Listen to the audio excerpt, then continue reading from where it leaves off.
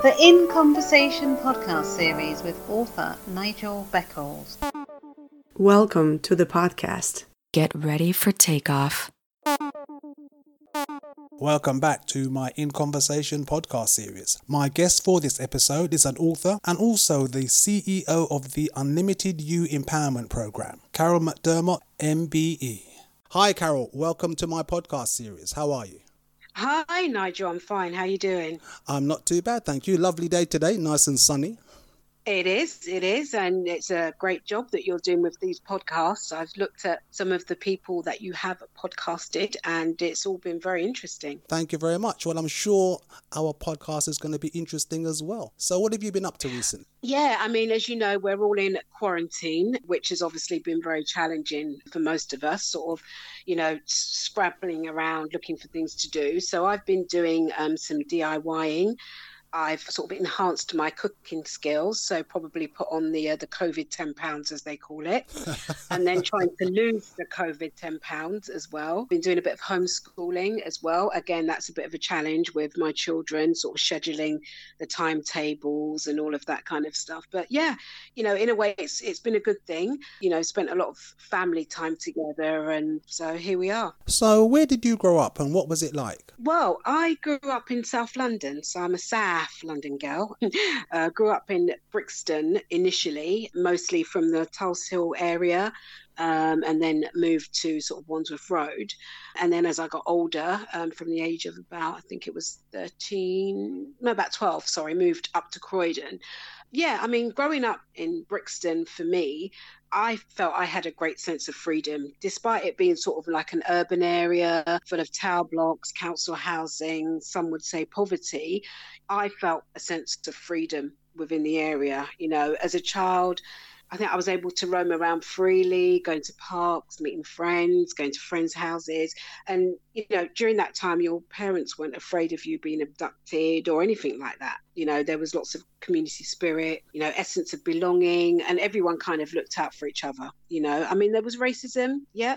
And I felt it in schools, but I have a strong mother, who's the matriarch of our family, who wasn't afraid to verbalize her thoughts or, if we had any issues at school. So, that was me growing up. I loved the area that I grew up in. So who or what inspired you to become an author? I think it was really my appetite and my enthusiasm from reading as a child. So in the area that I lived, which was Tulse Hill, there was a library sort of about 10 minutes up the road. And I would actually just disappear as a 6-7-year-old, which you could never do now, into the library. And I loved to read and submerge myself into books when I read. And I kind of felt entombed when I was reading. Nothing else around me mattered, to be fair. It was just me and the characters. And I sort of began writing like little stories, which developed later into sort of chapter books, small chapter books, and then further developed it from there. So I think I was able to recount events and narrate events and situations that happened in my own life and other people's lives. And I think becoming an author came during a period of an illness that I developed about 5 years ago, which could have, immersed me into sort of a depression. But, I dug deep and found my inner strength.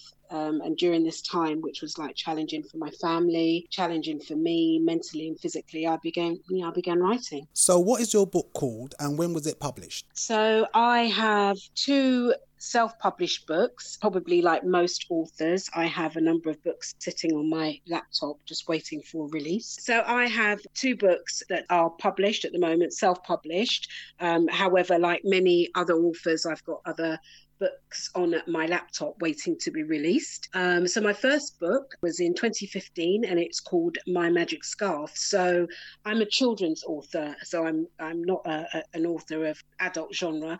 I'm a children's author. And so this book was about a young girl who suddenly developed leukemia. And so my reasoning behind writing this book was a friend of mine, her daughter developed leukemia and found that in, going to the hospital, there was was very little literature sort of explaining to children, A, what they were going through, and B, that was reflective of a Black child. So I decided to write this book from a children's perspective, looking at real life situation and then turning it into fiction, and also using like figurative language, metaphors, similes, and all of that, so that they could, create an understanding of the book and sort of trigger their imagination. And as a writer, you've got to sort of develop this book. So obviously I had the idea in my head, but I had to pull all the components together, which were the characters, the setting, the plot, the conflict of the book, the resolution of the book, and so on. And so from there, that book was born. And as I say, that was in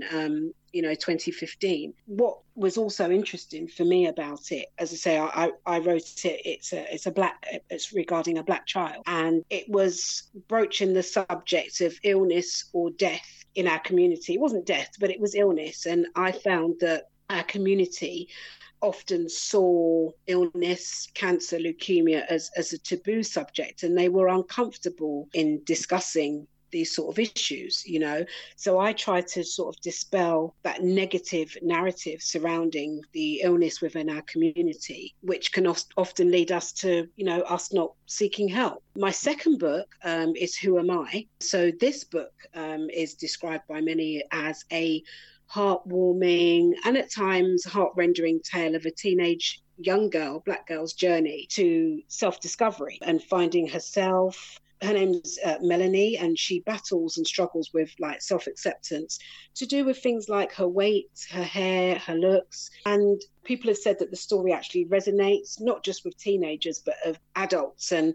that young girl in people, they can resonate with that child, within the book. It also touches on issues of colorism and the prejudice, the discrimination of us having sort of dark skin, light skin, again, within our racial group. And so, I felt with that, it touched on quite a few things that young people, young girls, even young boys really are going through at the moment, trying to find that level of self-acceptance.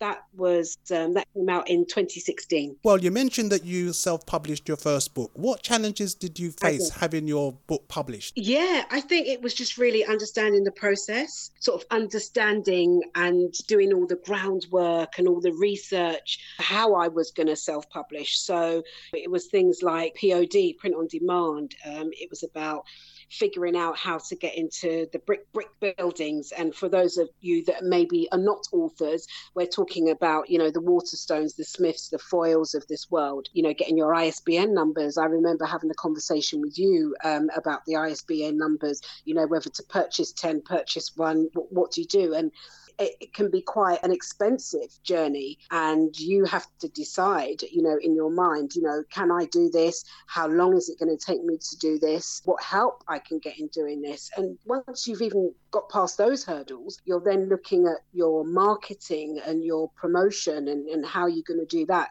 as primarily a one-man band. So, for example, my books are now in Foyles, Waterstones, Amazon, WH Smiths online, and that's even despite doing book signings within those stores. I've still not been able to get them in the physical buildings themselves, but I'll keep trying. Self-publishing does present some challenges, having been there myself. Yeah. Marketing being one of the biggest challenges that I found, because it's one thing having a book, but getting the actual book out there, raising awareness about the book, etc. And sold. Selling books does help if you're an author. It does. That's your bread and butter. Yes, most definitely. So you have an organisation called Unlimited You Empowerment. What inspired you to begin that programme? So after writing Who Am I, a friend of mine who was a deputy head mistress asked me to come into the school. I told her about the book, told her the premise of what the book was about, and she asked me to come in and read to some of the girls at her school. And so it then went from one class to another class to another class. So I think I read to about 4 or 5 classes. And within the reading, not just the reading, I would have this back and forth questioning session, about self-confidence and so on and so on. I then, out the blue, got a phone call from somebody called Belle Ribeiro Addy, who at that time was the secretary of Diane Abbott, but she's now the MP for Streatham. And she said that they'd come across the book somehow, I'm not quite sure how, but invited me to come along to the House of Parliament to have a chat with them. So at that time, myself and a friend of mine called Debbie were talking about, working on a programme as a catalyst of the book. And we presented this to Diane and to Belle. And they proposed that we could actually use the Houses of Parliament to, do some programmes there with, some sessions with some young girls, which was absolutely fantastic. So what we then did, we approached some schools with the programme. And what we ended up doing is sort of facilitating some elements of the programme. It's not the full programme, because some of the schools were saying, they had funding issues and that type of thing. But we just wanted to ensure that the girls that we spoke with within the programme could discover and embrace their beauty and their greatness within themselves, and that we were committed to meeting the needs of the pupils that we were, speaking with, who we felt sometimes face challenges regarding their self-identity, their low self-esteem and sort of low motivation levels. So really it was founded, on the sole purpose of empowering young girls to feel good about themselves, confident and taking control over their lives primarily. And, so that their outcomes and their achievements, we would say, were truly limitless. So that's how it came about. So when did you start the organisation and the programme? So the programme started about 2018. It's a programme for the young girls in secondary schools. So we go into the schools and we have sort of 5-6 sessions talking about different things such as beauty and greatness. And as I said, like low motivation, raising their self-esteem, and it's working with like schools and after school clubs. I was even asked to do some mentoring for Crystal Palace Football Club. So I was able to encompass the programme into that as well. Well, I understand you've won a few awards. What have they been for? I have. So in 2017, I won what's called the National Diversity Award. So that award was won for Positive Role Model Award for Gender. So again, I was nominated, again, not sure who by, but I was nominated and I was dwindled down to the last, I think it was like 3,000 and then dwindled down again to the last 50 and was invited to Liverpool Cathedral where the event was held. And to my surprise, I won.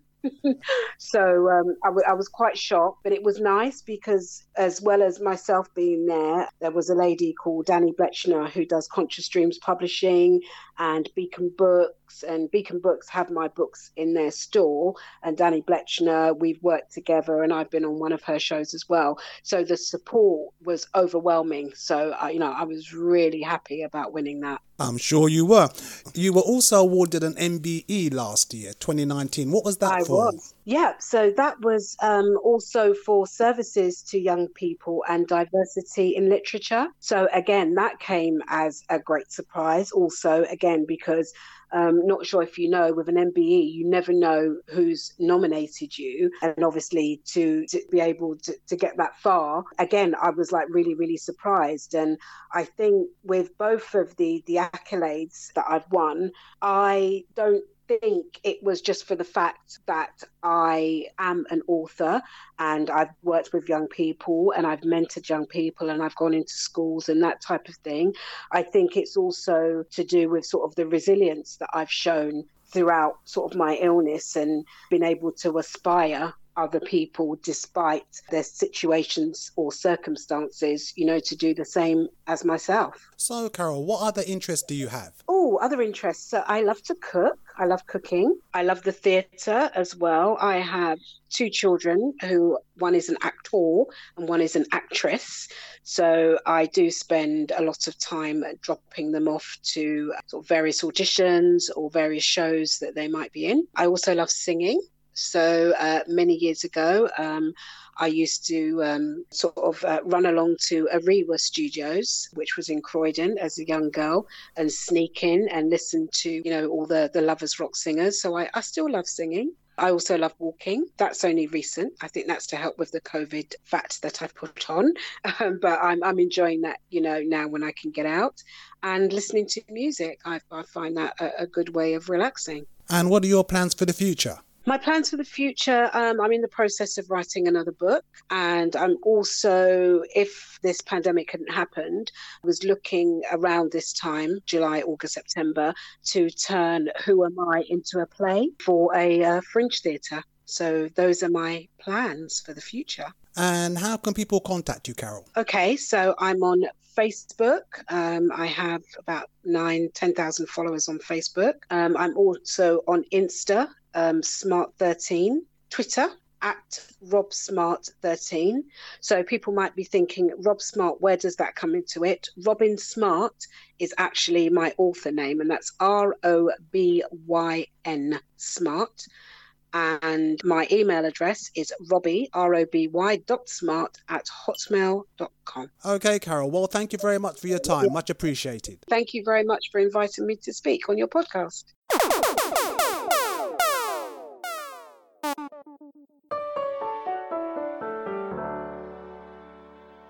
Thank you for listening. Please join me for another In Conversations podcast very soon for more interesting and entertaining discussions. Stay safe.